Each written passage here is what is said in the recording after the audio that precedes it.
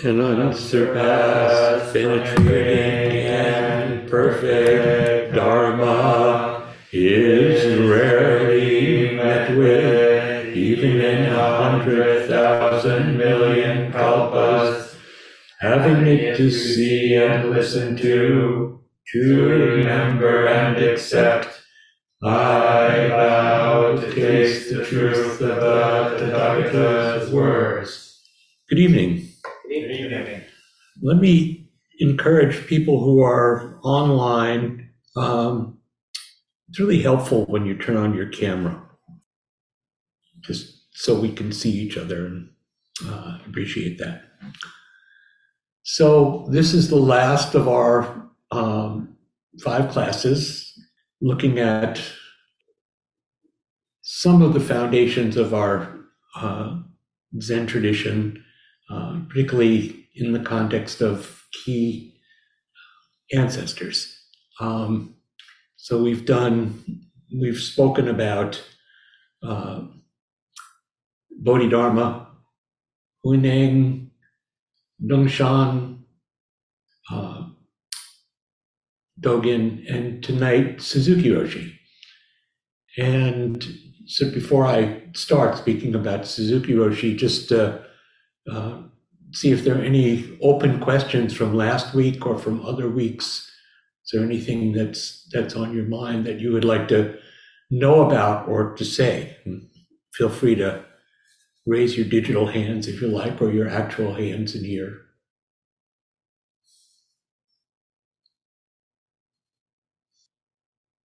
It's hard to do a class like this because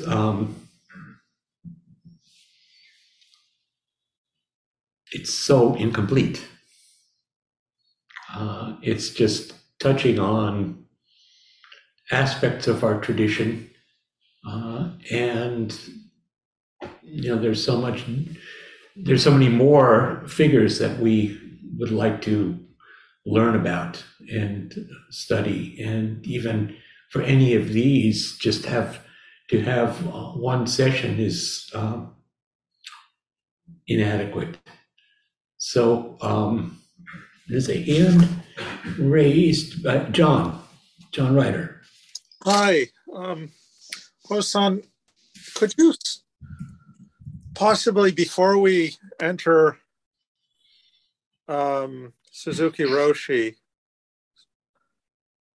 that domain, if you could maybe speak to a continuity across that we're going to encounter with Suzuki Roshi, who is our teacher, our root teacher. Is there some continuity across the span from Buddha Dharma that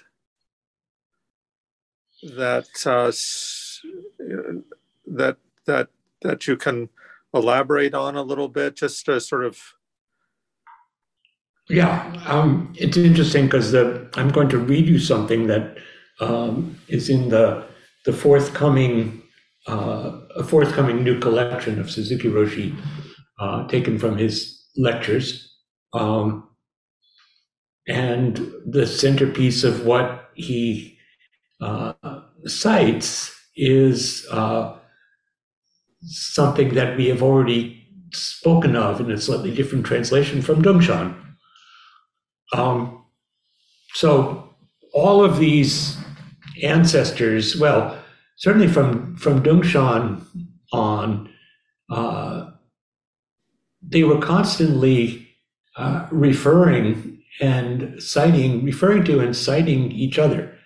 And so what we're looking for here, in a very broad sense, is the Zen tradition, which comes through Bodhidharma as the first Zen ancestor who traveled from India to China, and then Yuineng, who's seen as the kind of fountainheads of Chinese Zen or Chan, and through several generations after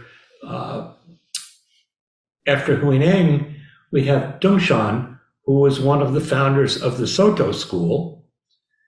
And then you have Dogen, who was also in the Soto lineage, although he did not solely identify as Soto, but he's been absorbed in what's the modern Soto Zen school in Japan.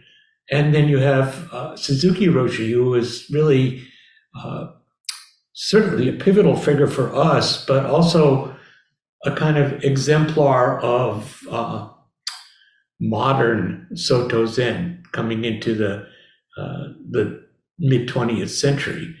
And so that lineage continues, and it continues through Sojin, and it continues to me as a primary identity, as a primary family identity,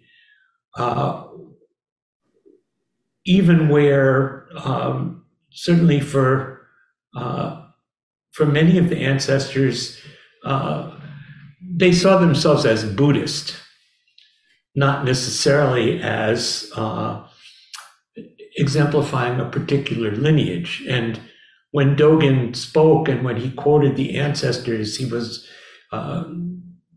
he didn't quote from he didn't cite just ancestors in one particular lineage or school. And so, I see myself as a Buddhist. This is my family. And on the other hand, I read and I study the breadth of Buddhism and draw from all of that.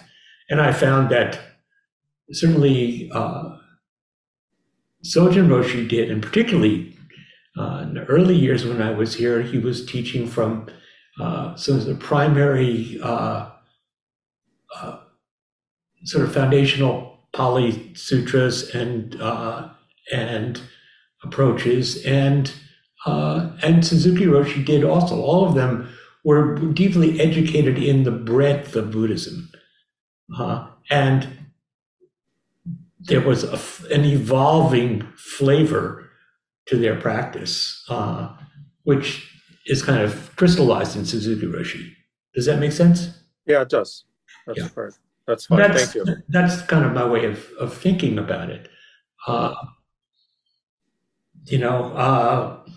It's a whole other, other questions or thoughts?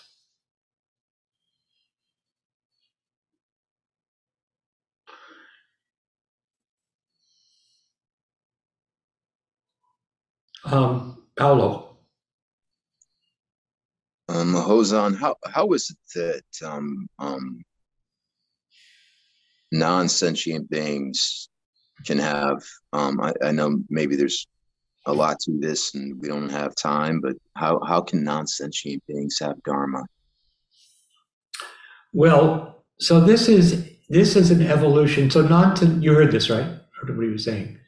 So this is part of the evolution of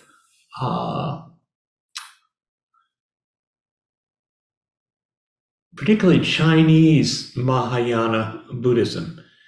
And I think that in many ways it's the kind of interpenetration of other schools of Chinese religious philosophy, particularly Taoism, etc., that saw all of nature as pervaded as a manifestation of Buddha Dharma, of Buddha nature.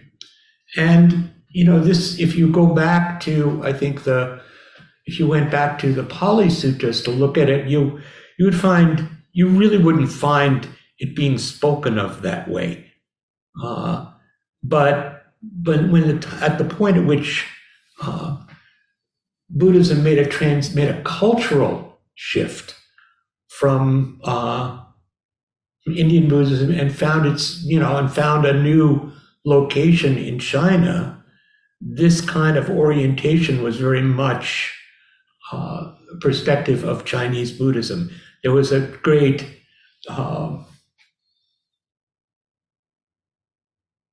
just a tremendous natural awareness and that became a point of doctrine, and it's controversial. As I think I said in one of the early classes, there was a school of Buddhism that evolved in the 70s, in the 80s in Japan. It's called critical Buddhism, and it was really questioning the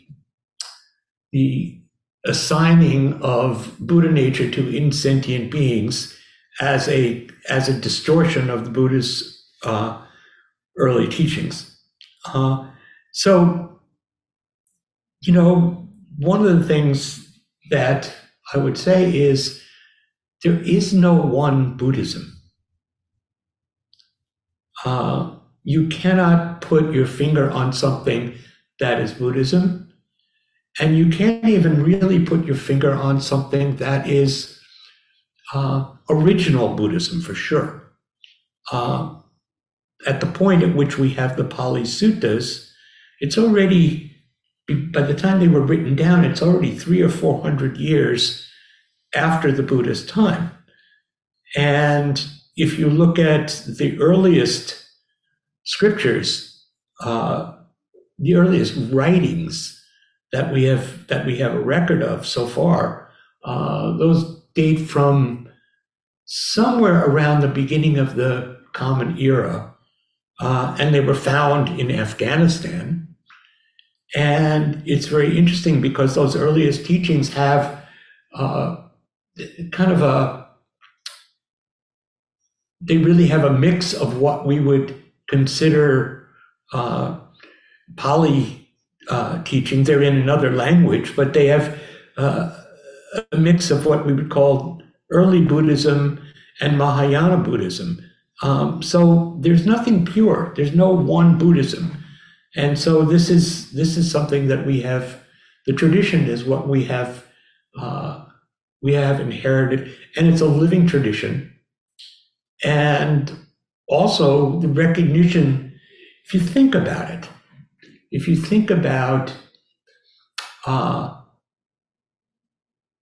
so this core principle of Buddhism as being, one core principle is impermanence and non-self.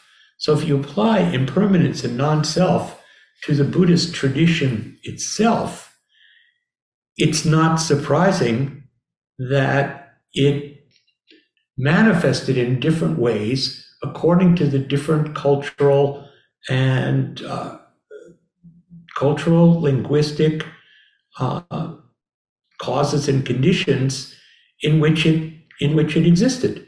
So Buddhism in China looks different than Buddhism in parts of India, and even Buddhism in parts of India, as I think I said. If you went to Nalanda, or if you went to a Chan monastery in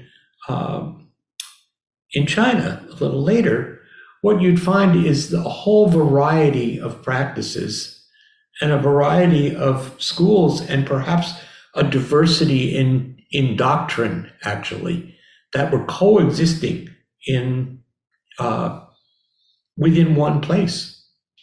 So the idea of insentient beings preach the Dharma. This is a big sort of a core teaching of certainly of Dongshans and then of Dogons. It's in our lineage, and so we have it, but we have to discover all of this for ourselves to see where the truth of this is. So I'm sorry, that's a long answer to a very concise question. Other questions? This is just to say it's really good to open up these questions.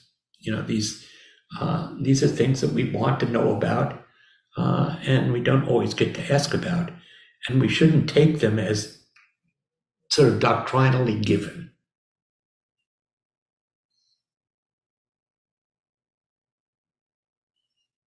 Okay. Yoni. When sure how well formed this question is, but when you say that there's a diversity of Buddhisms, or even at a single time, I try to like picture in my mind how diverse in thought and uh, is it, or how similar in thought were they? And it's like, how would you compare that to the way in which there's BZC and there's San Francisco Zen Center and there's Green Gulch, and all of these are different practice places, and there's some diversity there. Like how unified, but I think of a lot of the Zen, I don't actually even know how to comprehend the diversity of Zen practice in California, let alone the diversity of Buddhist practice in the times that you've been describing. So, Well, for example, if you go a half mile away to the Berkeley Buddhist Monastery, which is in a Chinese Chan tradition, very much in a Zen tradition, where here we're somewhat steeped in the literature of koans, and we take that as a really important teaching device. They don't know anything about koans. It's not that they don't know anything, it's just they don't study that. So their approach to Zen, they have meditation, they have some of the same approaches that we would have, but their study is core texts that, in fact, then we don't study. If they're they're studying and really learn the Avatamsaka Sutra, or the Shurangama Sutra, or the Parinirvana Sutra. These are major Mahayana sutras that we haven't had classes on. We don't study, and I certainly don't feel any expertise in those particular sutras.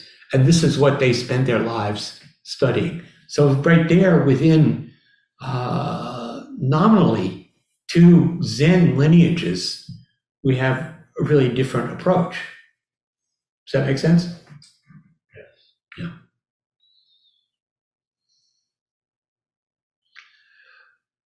Well, if it's okay, let me go ahead and I want to read you something. I thought I would read you something that you haven't heard from Suzuki Roshi. In his last couple of years, Sojin Roshi was working with Juryu, who was one of his disciples at Green Gulch, and they were putting together a new collection taken from Suzuki Roshi's lectures, and that's actually a book that's going to come out in the next couple of years. And so they were gathering and sorting and editing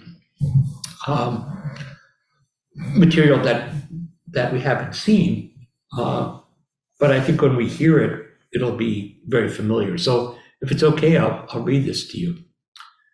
This is from a lecture that was given in February of 1971 at a sesshin at San Francisco Zen Center in the city.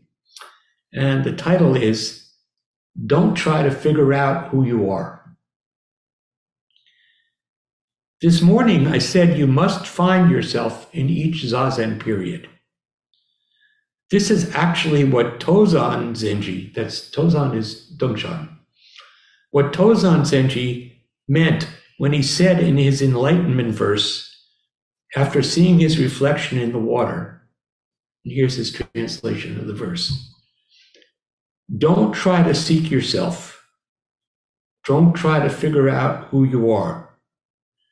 The you found that way is far from the real you. It is not you anymore. But when I go on my way, wherever I turn, I meet myself. When you take your own step, then wherever you go, you will meet with yourself. Let me read that again. Again, this is Dongshan. Don't try to seek yourself. Don't try to figure out who you are. The you found in that way is far from the real you. It is not you anymore. But when I go on my way, wherever I turn, I meet myself. When you take your own step, then wherever you go, you will meet with yourself. This is so. Suzuki Roshi says that is the Bodhisattva way. Tozan Zenji says that when you want to figure out who you are, the image you see in the water is not you. But actually, just what you see in the water is yourself. So the water is like a mirror. In the Hokyo Zamai, which is the song of the jewel mirror samadhi, Tozan makes the same statement. He says, you are not he, but he is you. It is paradoxical, To catch your mind, he uses a paradoxical statement like this. It means that when you try to figure out who you are, even though you see yourself in the mirror, it's not you.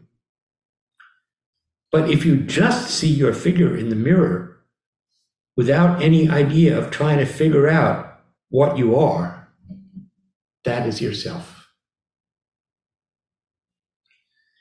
The reason why it is not you, when you try to figure out who you are, is because of your self-centered, limited mind. Self-centered practice doesn't work.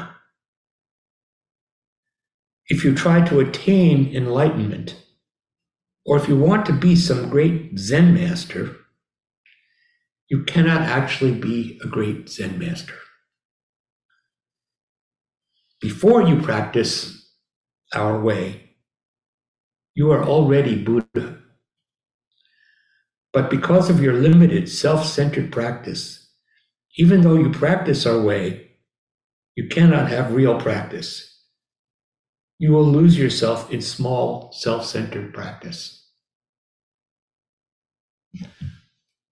This morning, I also said that first of all, you should try to help others. But when I say so, you will have some misunderstanding. Whatever you do, that is our practice. The misunderstanding comes from a selfish gating idea. It's pretty hard to practice our way without any expectation or gaining idea. That is why we have various rules in the Zendo. You cannot follow the rules without any idea of self. I'm sorry, the opposite, that. You can just follow the rules without any idea of yourself. Giving up your idea of self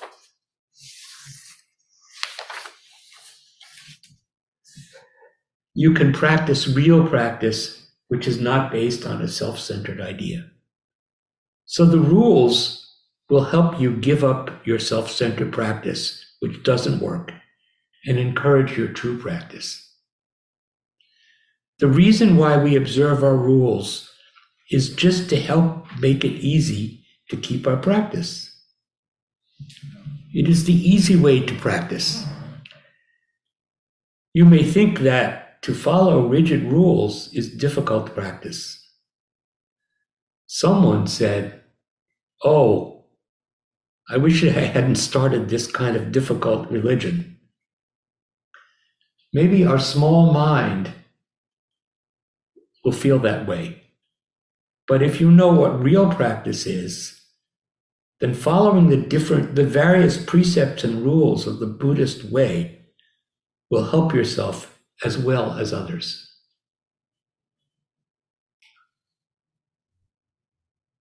So there are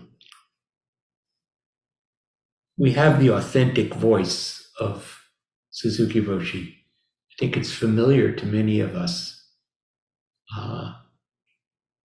The teachings are teachings that he consistently shared over the years that he was our teacher, and they've been preserved in his writings.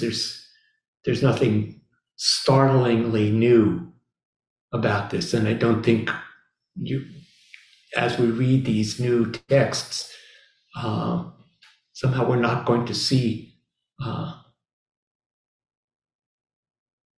a new, unfamiliar Suzuki Roshi emerging. He was very consistent in his message.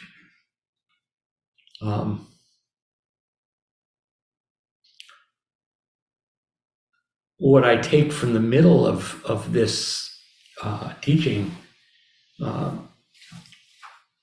is this spirit.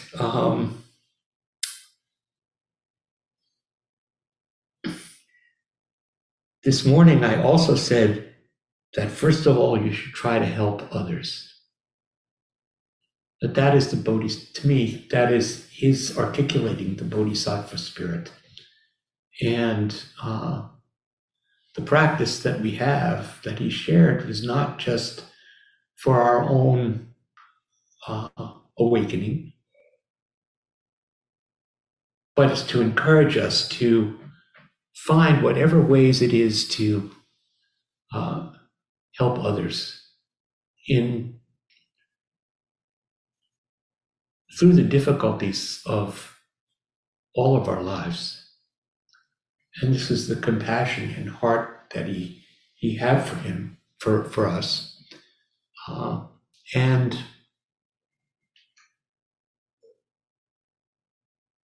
these teachings, everything we read by Suzuki Roshi, in a sense, it's important to remember that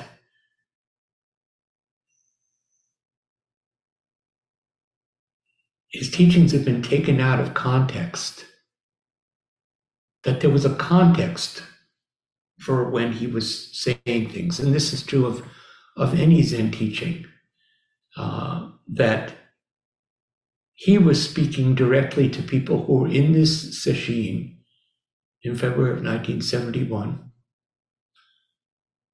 And he was speaking from what he knew to be the challenges that were facing the people in sesshin. He was offering them a teaching for that moment, for that time and place. And so we locate Suzuki Roshi really in a time and place. And it's good to have an understanding of what that was. And I'm going to talk a bit about his background and then talk about some of what you might consider his fundamental teachings. But every teaching is speaking to a time and place. Every question and answer, say, in lecture, is a response to a particular person and a particular question, not an abstract issue. And that's the spirit of our tradition. So, lately, someone in our Suzuki Roshi Zen family has created out of ChatGPT the Suzuki Roshi bot. And it's kind of interesting. It's capable of generating Suzuki Roshi sounding pronouncements and texts. They sound a lot like him. But that really is taken out of context. It's just taking the words, taking a style, and fashioning a statement in that style. It's not speaking to a particular person. So, kind of an interesting thing to do, but on the other hand, I'm not so interested in it. It's kind of playing around. And it's playing around in the context of, I think, a practice that is, on the one hand, very serious, and the other hand, embodies the lightness and the joy that we hear in Suzuki Roshi. So I want to move and talk a little about his life, but first let me just see, are there any questions that came up from the piece that I read?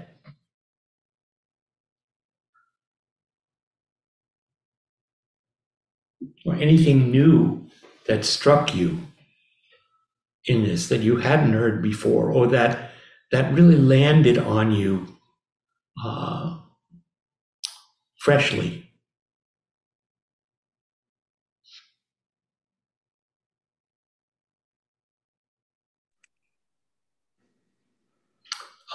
Sue. Thank you, Hoson. I'm still dwelling on the idea of helping people who come to you. Mm-hmm.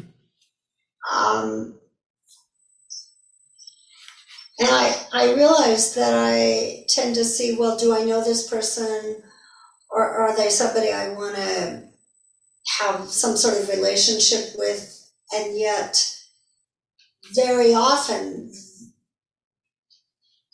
I could actually expand my life by seeing how I can be helpful, if that makes sense. And it's sort of mind blowing that we could meet each person in not an annoyingly helpful way, but just open.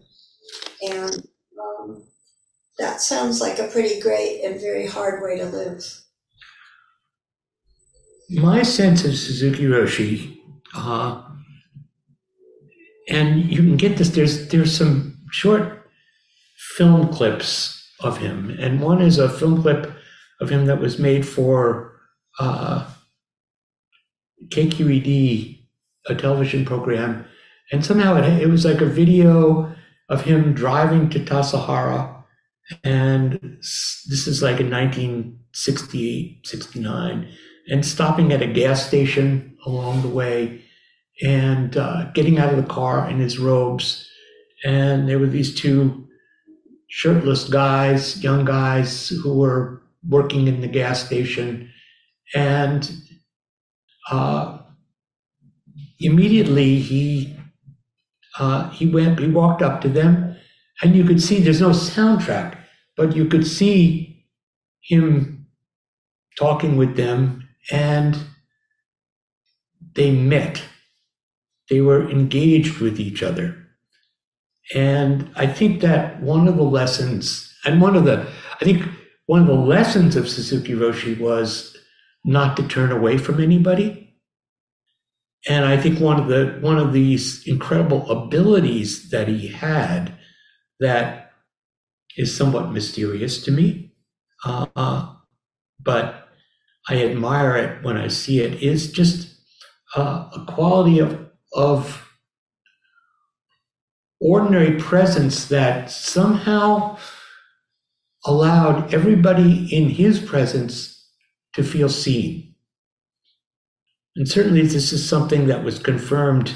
Sojin talked about it when we discussed it, and he would talk about it. Just everybody in Suzuki Roshi's orbit felt completely and mysteriously seen, that's a really rare quality.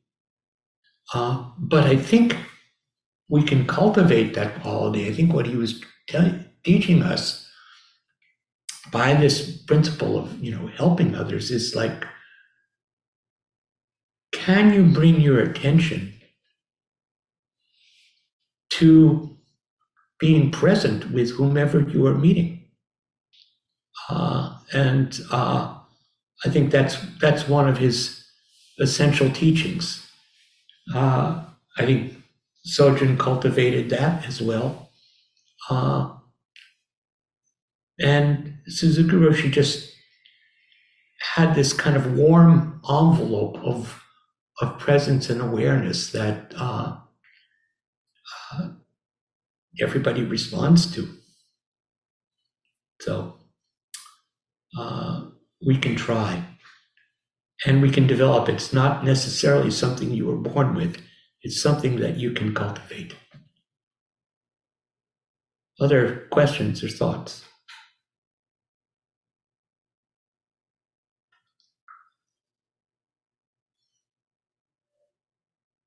There's a hand in the dark. Said, oh, it's John again. Now you're in the dark, John. Yeah, I'm sorry. It's okay. I don't have a lot of light, but it seems to me that from what you read there, he also said you're going to misunderstand what I'm saying. Yes. After he uses that line, help others. I forget the exact sentence. Yeah. So it's the same thing around the idea of self. He's talking about, you're looking for yourself, but don't look for yourself, the true self or the real self.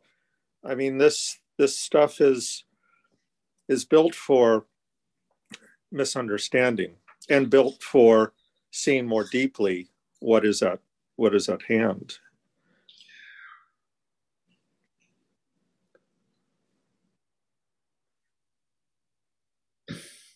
Right. So what he's saying, I think, in this piece is that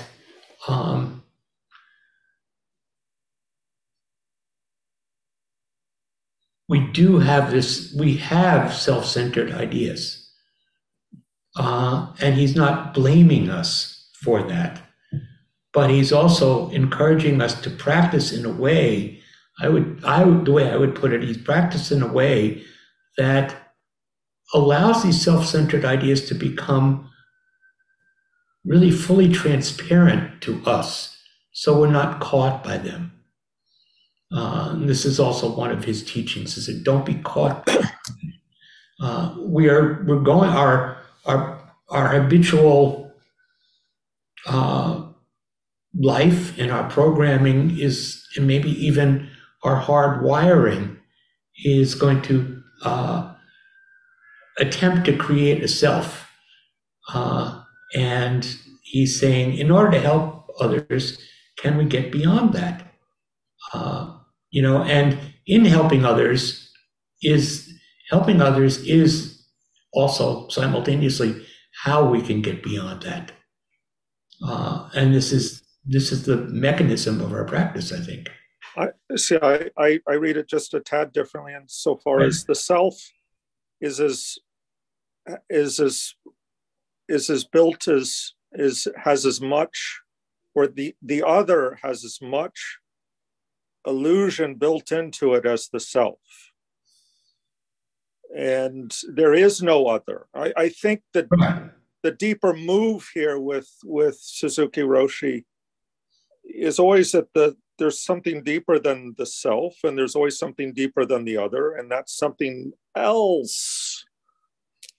And to not get, he's saying, okay, help others, but there's something even beyond that. As he opens this up with, you may don't look for yourself here. Don't try to find yourself here.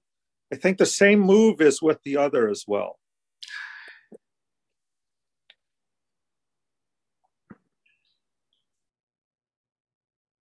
My thought is that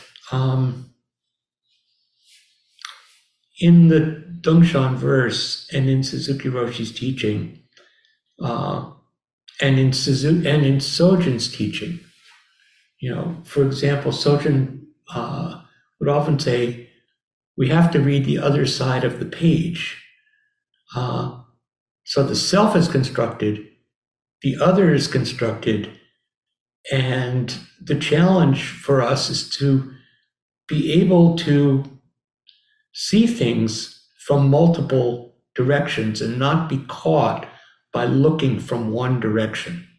When we're looking for one direction, that's where we're constructing something that we think is real.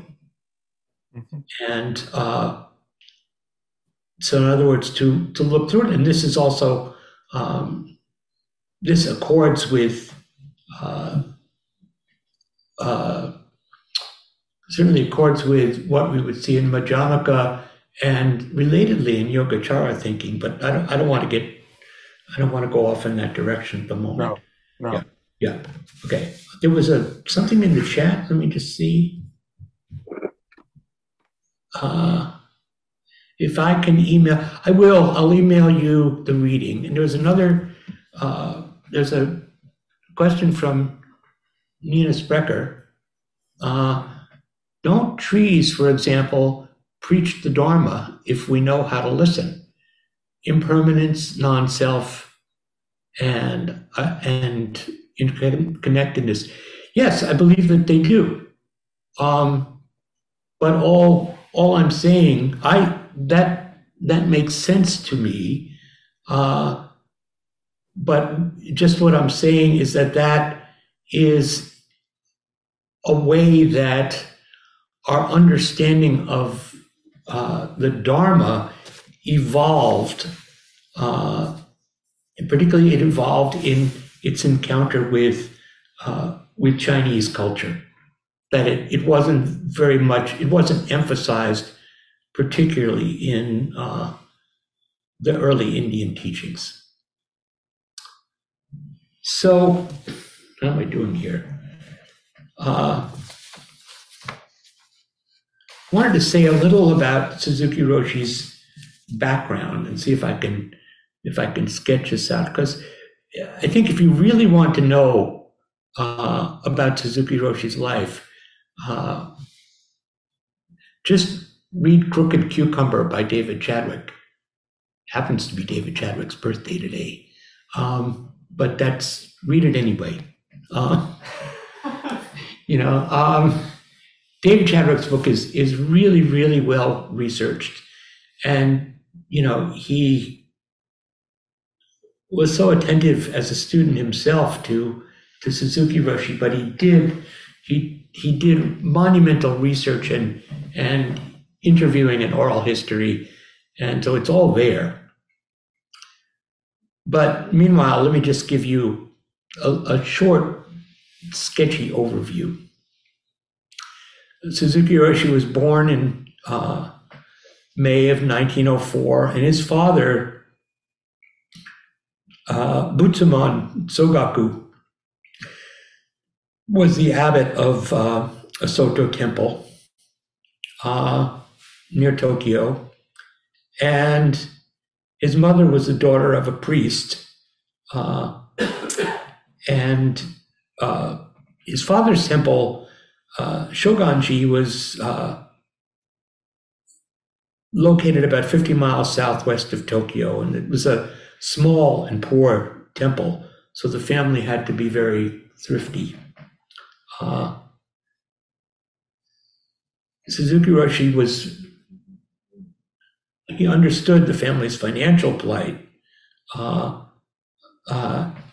and he also was poorly dressed. He shaved his head as a young boy, and he was made fun of in school because he was the son of a priest.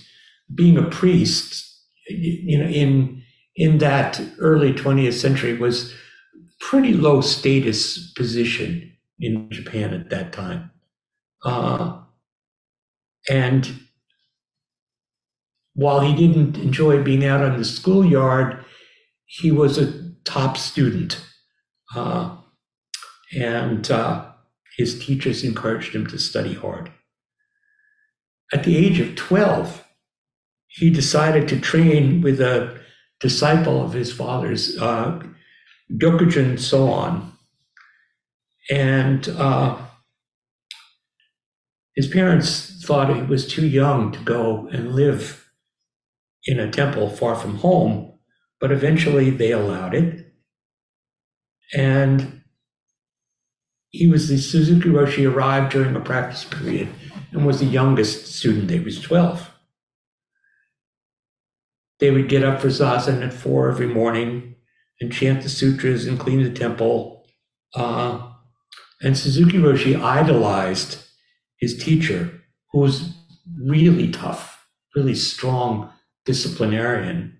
I think that the legend has it that basically Gyokujin drove away all of his other students. They all fled.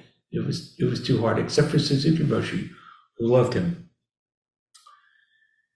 So when he was 13, he was ordained as a novice, and he was given the name Shogaku Shinryu. And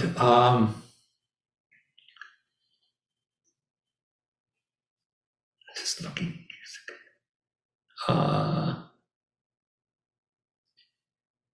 His teacher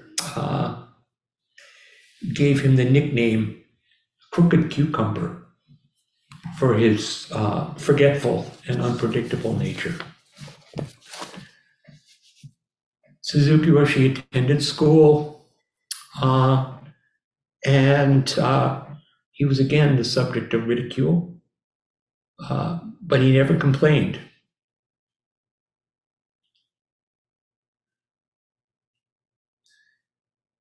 In 1918, so at the age of 14, Soan was made the head of a second temple, which was outside the town of Yaizu, and that temple is Rinso-in, and that became the temple that Suzuki Roshi, where he was the abbot, and where his son and grandson were subsequently abbot, and where Sojin received Dharma transmission, and some of us have practiced that and visited. Beautiful place up against a mountainside, up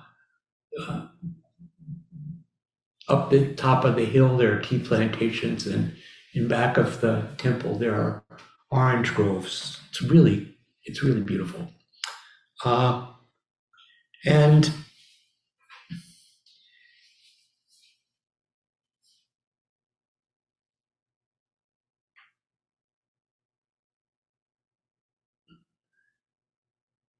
Soan, his teacher, sent his students to study with a Rinzai master for a while. And here, Suzuki Roshi, he began to study koans and to kind of hold the goal of Satori or Kensho. And Suzuki Roshi had a lot of difficulty with his koans. Meanwhile, the other boys passed theirs, and he felt isolated.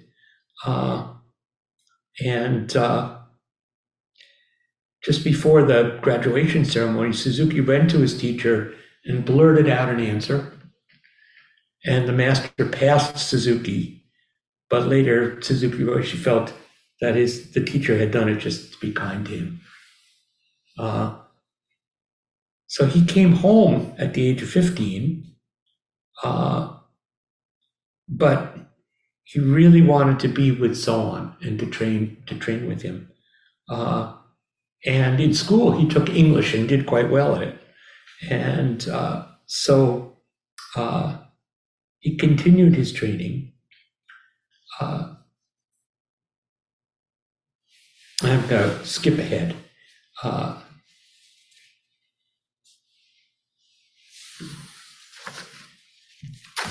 In 1925, so that's the age of 21, he entered Komazawa University, which is the Soto University in Tokyo. And he continued his connection with Soan, going back and forth. And in 1926, at the age of 22, he received Dharma transmission from Soan. And later that year, he had tuberculosis, but recovered. And he began to visit an English teacher named Nora Ransom, and he worked with her for quite a few years.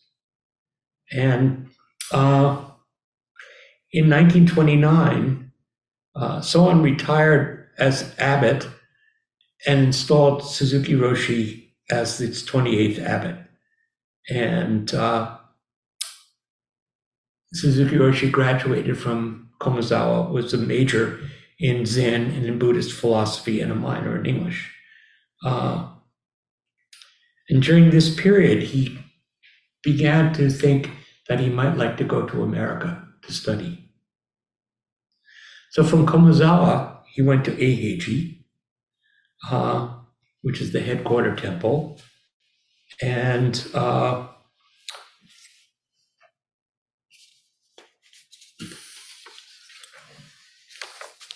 his responsibility there was to, he was the attendant for a very famous Zen master, Kishizawa Ien, who was also himself was in a lineage of Dogen scholars.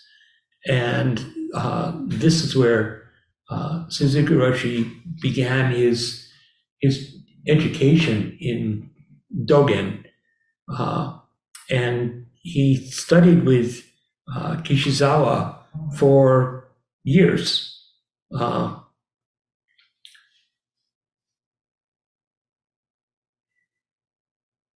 I'm skipping ahead here. So he continued to practice there, and he was the abbot of Rinso-in, and there was a growing community there. And the war came. There's a legend that Suzuki Roshi was involved in anti-war activities in World War II. Probably that's not true. But at best, certainly he was not enthusiastic about the war effort, and did not serve in the army. And I have a photograph in my office.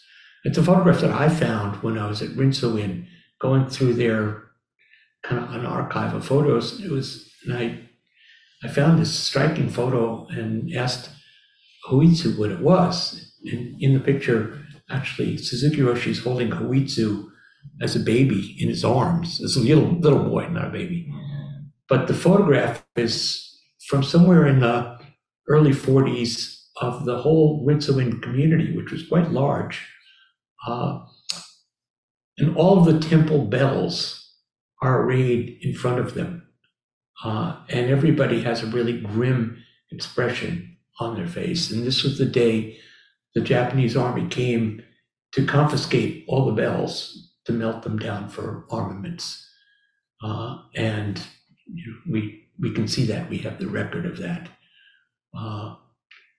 The other thing that Suzuki Roshi did during the war period was, Rinso-in is about, it's about 5 miles or so from Yaizu, which is on the coast. It's a town, it's a fishing town, but it's a real town. And so it was subject to kind of the pattern bombing that happened during the war.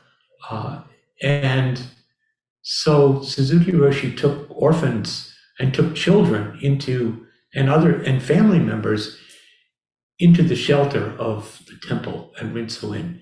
And people stayed there for long periods of time during the war. In 1959, Suzuki Roshi came to San Francisco, and he was made the head priest of Sokoji on Bush Street, which was, I need a battery. Meanwhile, you can hear me, yes? And you can hear me out there while we change the battery. Sokoji was the home of the Japanese Soto mission in San Francisco, and it was one of kind of a network of Soto temples. And he was the sole priest there. And he took over for the interim priest, which was who was a gentleman named Wako Kato. And Kato Sensei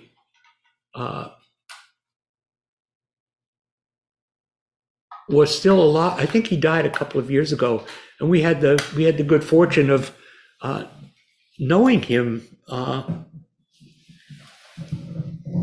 Really remarkable, wonderful man and scholar, and he was involved in our Soto Zen activities until his death. He must have been quite old, and he was not that interested in what was becoming sort of an Americanized and sort of somewhat Christianized practice of Soto Zen. So he handed off to Suzuki Roshi. And Suzuki Roshi was surprised to see that Sokoji had previously been a synagogue. And so when Suzuki Roshi came, word of his presence circulated, and he began to have daily zazen. And that's the group that founded what became the Zen Center. And after a couple of years, he let go of his responsibility for the Japanese American community and took on leading this very wild and woolly bunch of American, mostly young people. Well, it was middle-aged women and hippies. And that's who bought what has become City Center now on Page Street. And also, I think before they had Page Street, he wanted to start a monastery. And they found that the land, which is now Tassajara, which was the first Zen monastery in America. So that's going back to 1968, I think. And near the end, he continued to practice. He had some wonderful disciples, and some of them are still around. Sojun was one, Ed Brown, Reb Anderson, David Chadwick, Paul Disco, Richard Baker, who became the second abbot of San Francisco Zen Center. And each of those people carried a piece of Suzuki Roshi forward. And he died the first day of Rohatsu Sesshin in early December of 1971. So this is a very quick and insufficient overview of Suzuki Roshi's biography, but let me stop there and see if you have any questions.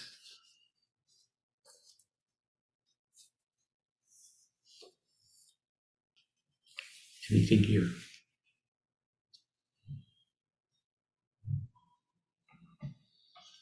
One of the things that he did also, I'll say,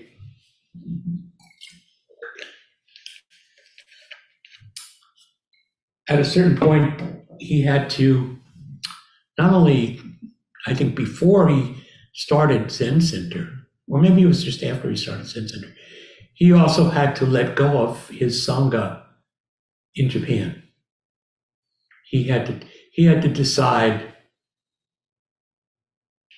where he was going to be for the remainder of his life. And he chose to be with his American students. And at that point, he turned the abbacy of Rinso-in over to his son, Oitsu. And Oitsu is still there. He's turned it over to his son. Suzuki Roshi remained here and lived at Zen Center, and his wife, Suzuki Okusan, carried on living at Zen Center until probably about 2000, when she went back to live near Rinso, and she was in her late 80s at that point. And she was a wonderful presence at Zen Center, and a kind of mentor to many, particularly the women. And she was a tea teacher. Lori studied tea with her. So open for questions or thoughts.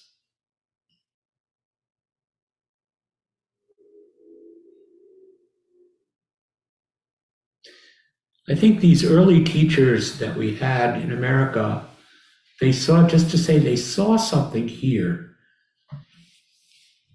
that was open and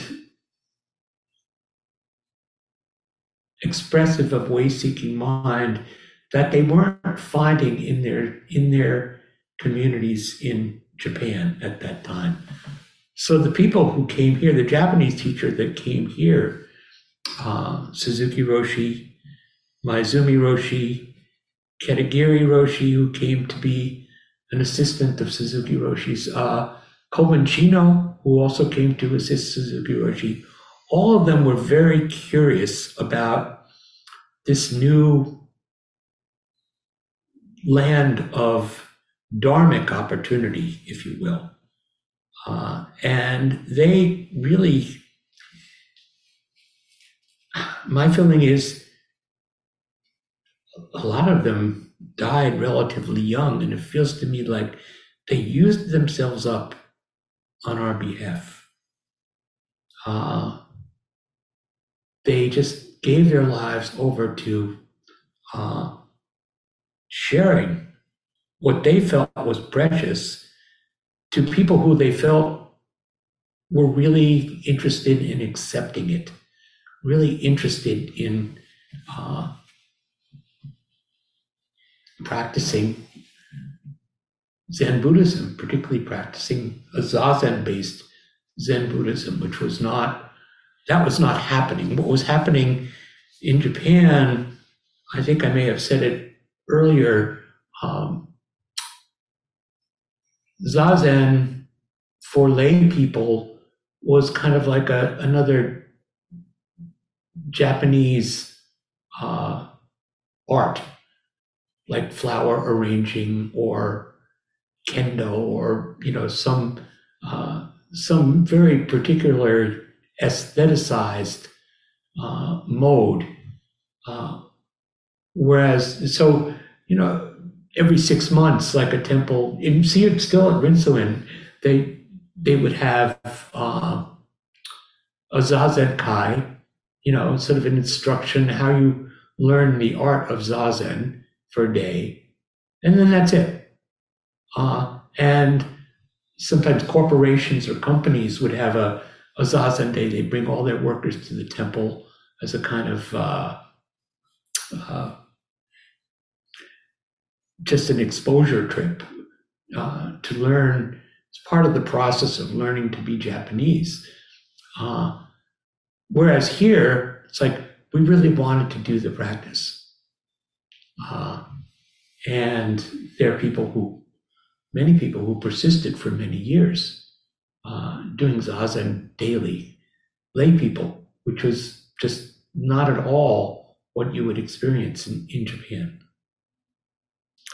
So I was looking through Sojin's forthcoming book, which is now in production, and it's called Seeing One Thing Through. And one of the chapters is a list of what he felt to be Suzuki Roshi's key subjects. And so I want to share that with you. First one is, everything changes. I'm quoting Sojin, who is kind of explaining Suzuki Roshi. According to his understanding, Suzuki Roshi's, this is the most fundamental, indisputable principle of Buddha Dharma. All the rest could be considered a commentary on this truth. Everything changes, which is another way of that he expressed it was not always so. Beginner's mind. This became a kind of trademark term for Suzuki Roshi, which was used in the title of the first book of his talks, Zen Mind, Beginner's Mind. I see it as another way of expressing the meaning of shikantaza. So there is a term for beginner's mind. It's called soshin, and it is one of the ways that Zazen mind is expressed. And you could also, I also think of beginner's mind as it's the mind of not knowing. It's the mind that comes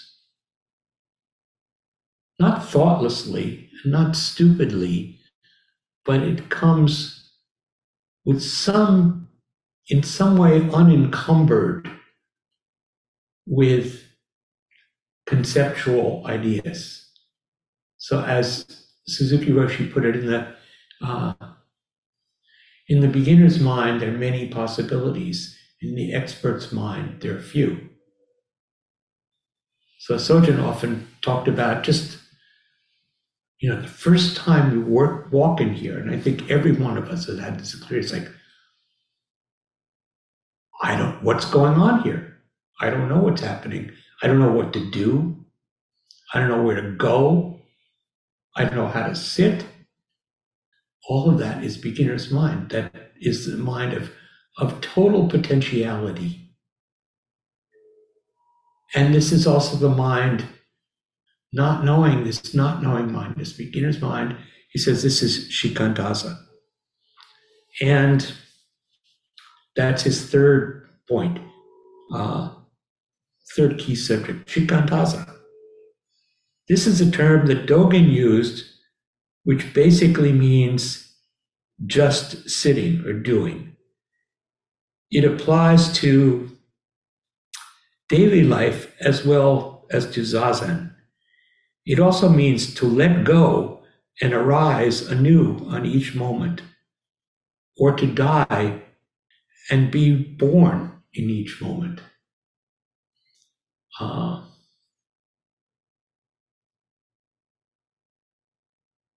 There are various ways that shikantaza is interpreted by different teachers, even in the Soto school. One translation that I saw is it's not simply just sitting, but it's just hit sitting.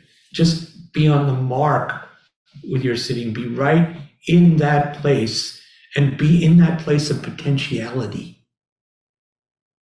Be in that place where you're just open to the next thought that arises, the next perception that arises, whatever arises, to be open to it and to let it flow on. And that to me is my understanding of shikantaza. When Dogen says,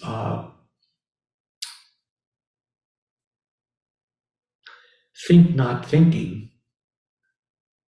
How do you think not thinking? Non-thinking. Non-thinking is not somehow a blank mind. It's just allowing the flow of thoughts, but allowing them to flow freely and not being caught on one.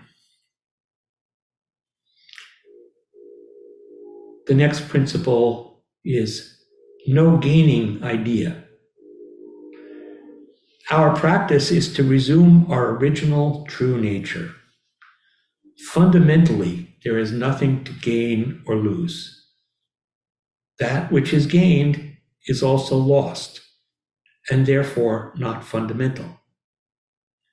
Our practice is to let go and trust our Buddha nature. So no gaining mind is certainly, it's a principle that the expression in Japanese is musho toku. And I see it as a principle that is really brought forward in some of the other key Soto teachers of the 20th century, Sawaki Kodo and Kudo Uchiyama, who often talked about no gaining mind or musho toku as this basic fundamental principle. And I like this last sentence. Our nature is to let go and trust our Buddha nature. So to me, this letting go is just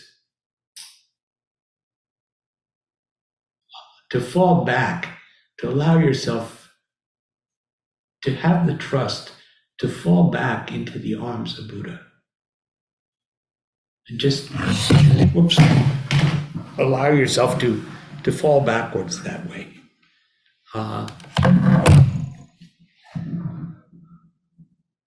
Nothing fancy. Suzuki Roshi didn't want us to get lost in or confused by complicated theories or dazzling and seductive explanations or excessive or ostentatious practices or distracting mystical beliefs. So this is interesting because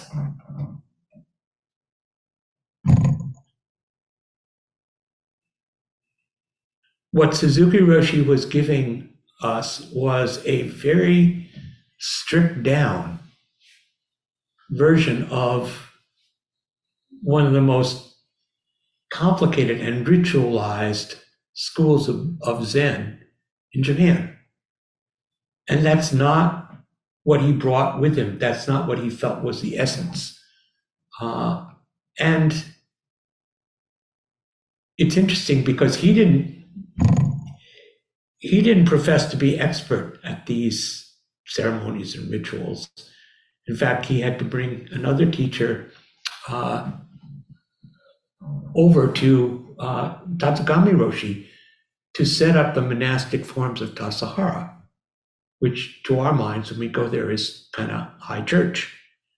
But Suzuki Roshi stripped these things down pretty simply. And even though we feel that our practice is pretty formal and we have very particular ways of doing things,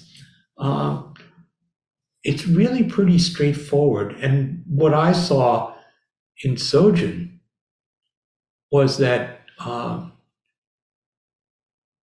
having practiced in Japan and having practiced in the San Francisco Zen centers, I saw one of the things that I really appreciated about the nothing fanciness of this place is that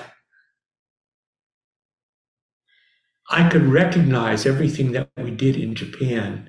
I could recognize everything that we do here in relation to what I saw in Japan. But what I never saw here was anything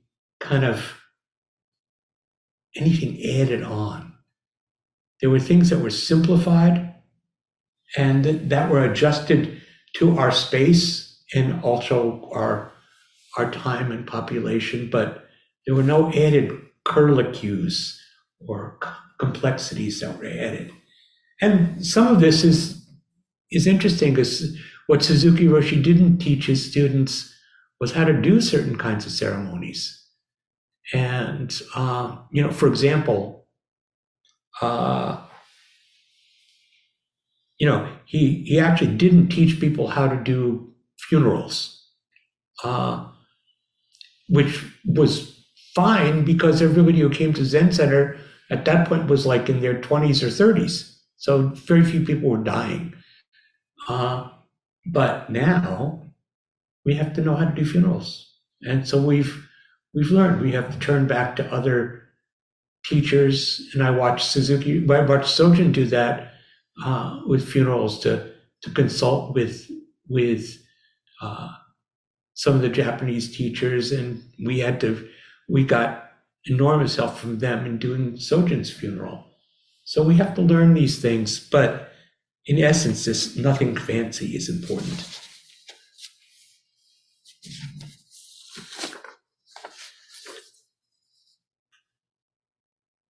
And yes. So it sounds like Suzuki Roshi sort of instituted a lot of kind of big changes in making this the Zen as we sort of practice it here.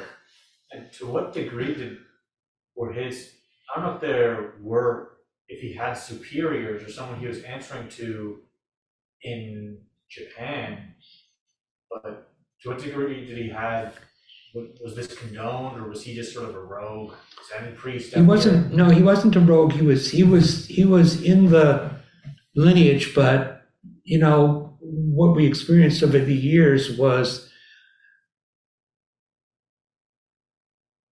the Japanese Soto headquarters really, it's taken them 40 years to figure out who we are and how to work with us. And there was not a lot of supervision. But what I will say is something I've been teaching at Union Theological Seminary in the last few weeks. And one of the texts that we've been studying has been by a scholar named McMahon about the making of Buddhist modernism. And when you look at it in that context, Suzuki Roshi was a Buddhist modernist. That what he was doing was simplifying in a radical way a practice that would fit with this culture. And so there's a lot more to discuss there. There's a raised hand.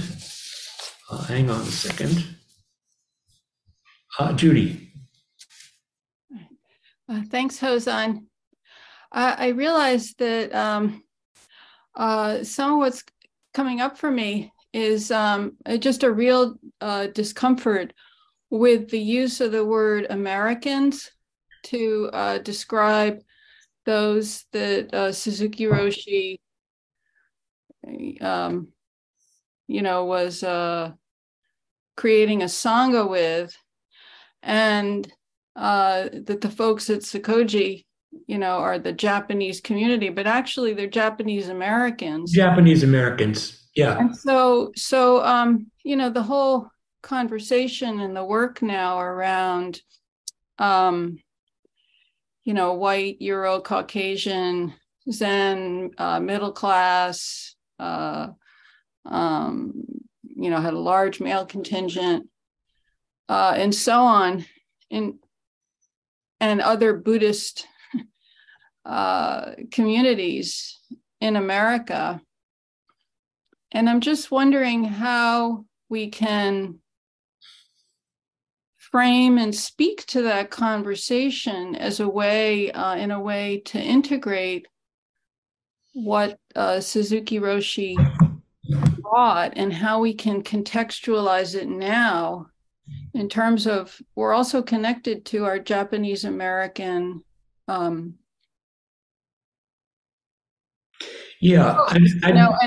many others. And, I just get I don't know how to have this conversation, but it just really seems important to me that we don't keep saying Americans and Right. Americans.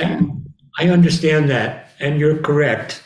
And I don't think this is the place actually to have that full conversation, but I will own the fact that, yes, there were Japanese Americans in the Sangha at Sokoji, and there were mostly Anglo-Americans who gravitated towards towards Suzuki Roshi and the founding of San Francisco Zen Center.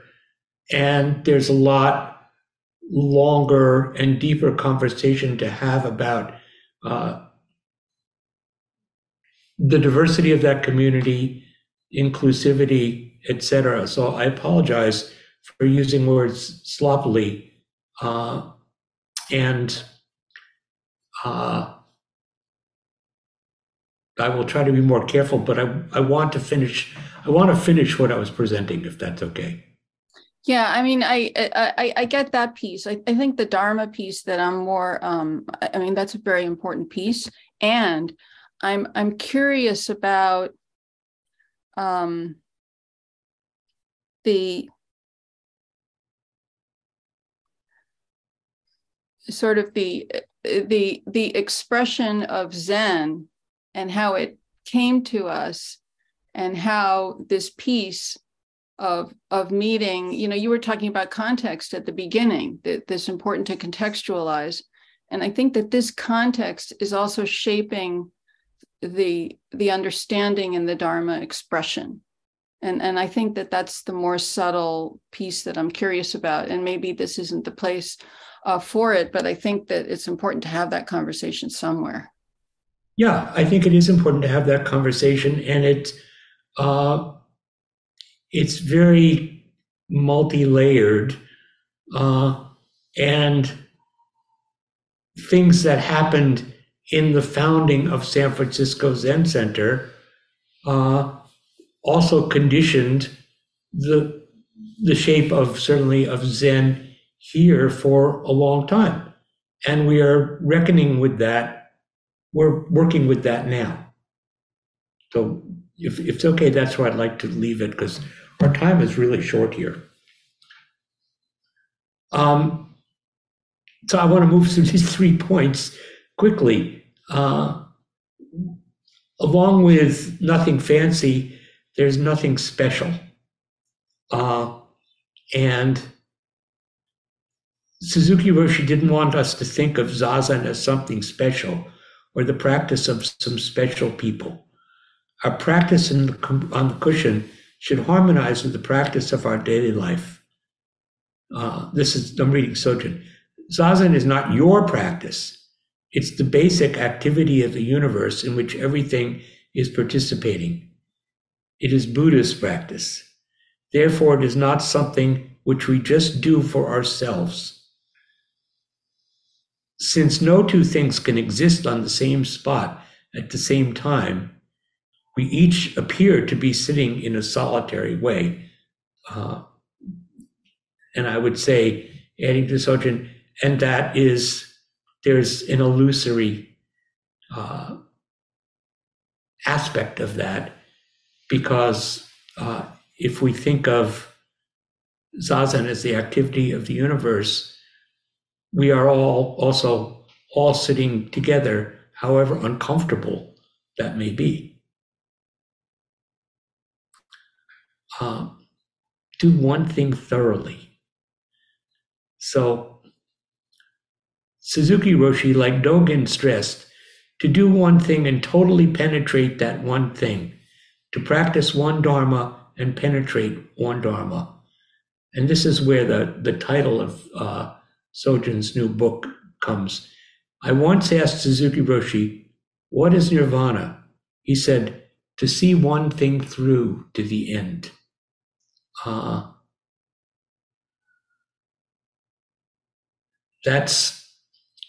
So the title of Sojun's book is To See One Thing Through, taken from this quotation.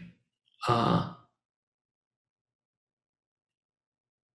says, instead of accumulating many things to put into our basket, we strike in the same place over and over to reveal our treasure store. We have this kind of confidence. We can let go of our crutches and external support, and without trying, our practice will give confidence to others. And the last point in Sojun's list is, your difficulty is your treasure. This is a really hard lesson for all of us. and we can find it to be true. We can also wrestle with it, understandably. Zazen has its difficulties as well as its pleasures, in the same way that our daily life has its difficulties and its pleasures. Sometimes our response to problems is to avoid or resist them. But if we approach our problem as an opportunity, we can welcome and use the problem in a beneficial way that can deepen our practice, rather than allowing ourselves to be overwhelmed and victimized by it. Sometimes Suzuki Roshi would say that you should appreciate the problem you now have. If you get rid of it, another one will take its place, and you may wish you had the previous one. So I'm going to stop there. Our time is basically up, but I just, obviously there's more, as with everyone we've covered, we could go on, but just wonder if there are any immediate questions or thoughts, either in the room or on Zoom.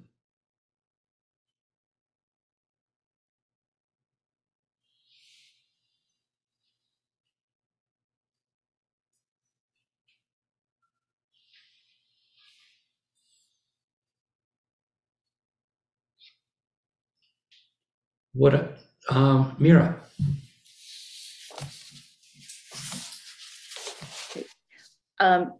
So I wondered for a while about Suzuki Roshi's teaching. I never sat with him or knew him. When he taught how to do things, we talked about the rigid rules, help you give up self-centered ideas. Was he always telling how to do things? I don't think, my understanding was no. That in fact, the Japanese mode of instruction for the most part is not to tell you how to do things. On the other hand, sometimes the Japanese, it's to show you. But on the other hand, sometimes the mode in a Japanese temple, which doesn't necessarily, particularly in a Japanese temple, and I'm not talking about Japanese American, is the mode of teaching is just to tell you, no, that's not the way to do it. That's not the way to do it. That's not the way to do it, until you figure out for yourself what is the way to do it. I don't think that is a modality of instruction that works very well in our culture. But I think that Suzuki Roshi was very kind. And actually, I think he left some of he could be kind. There's a dynamic in the Zen temple that's like this. It's like the Ino is kind of the taskmaster who is, if you will say, cracking the whip, whereas the abbot can have grandmotherly or grandfatherly mind, and it's very warm. And I think that's kind of a dynamic that Suzuki Roshi had. I think people felt loved by him. They didn't feel chastised by him.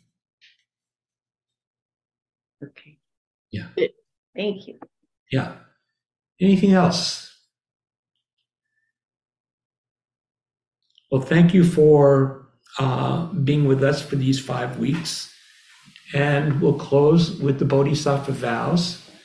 And again, I'm really available for further discussion about any of this or things that have been generated by your thinking about our tradition, these ancestors, or our practice as a whole, or any part of it.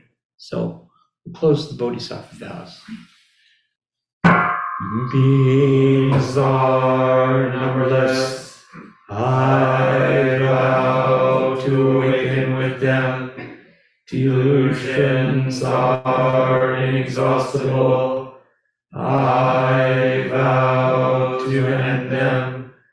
Dharma gates are boundless. I vow to enter them. Buddha's way is unsurpassable. I vow to become it. Thank you and take good care. We'll see you all in the Zendo and on Zoom. Bye-bye. Bye-bye. Thank you.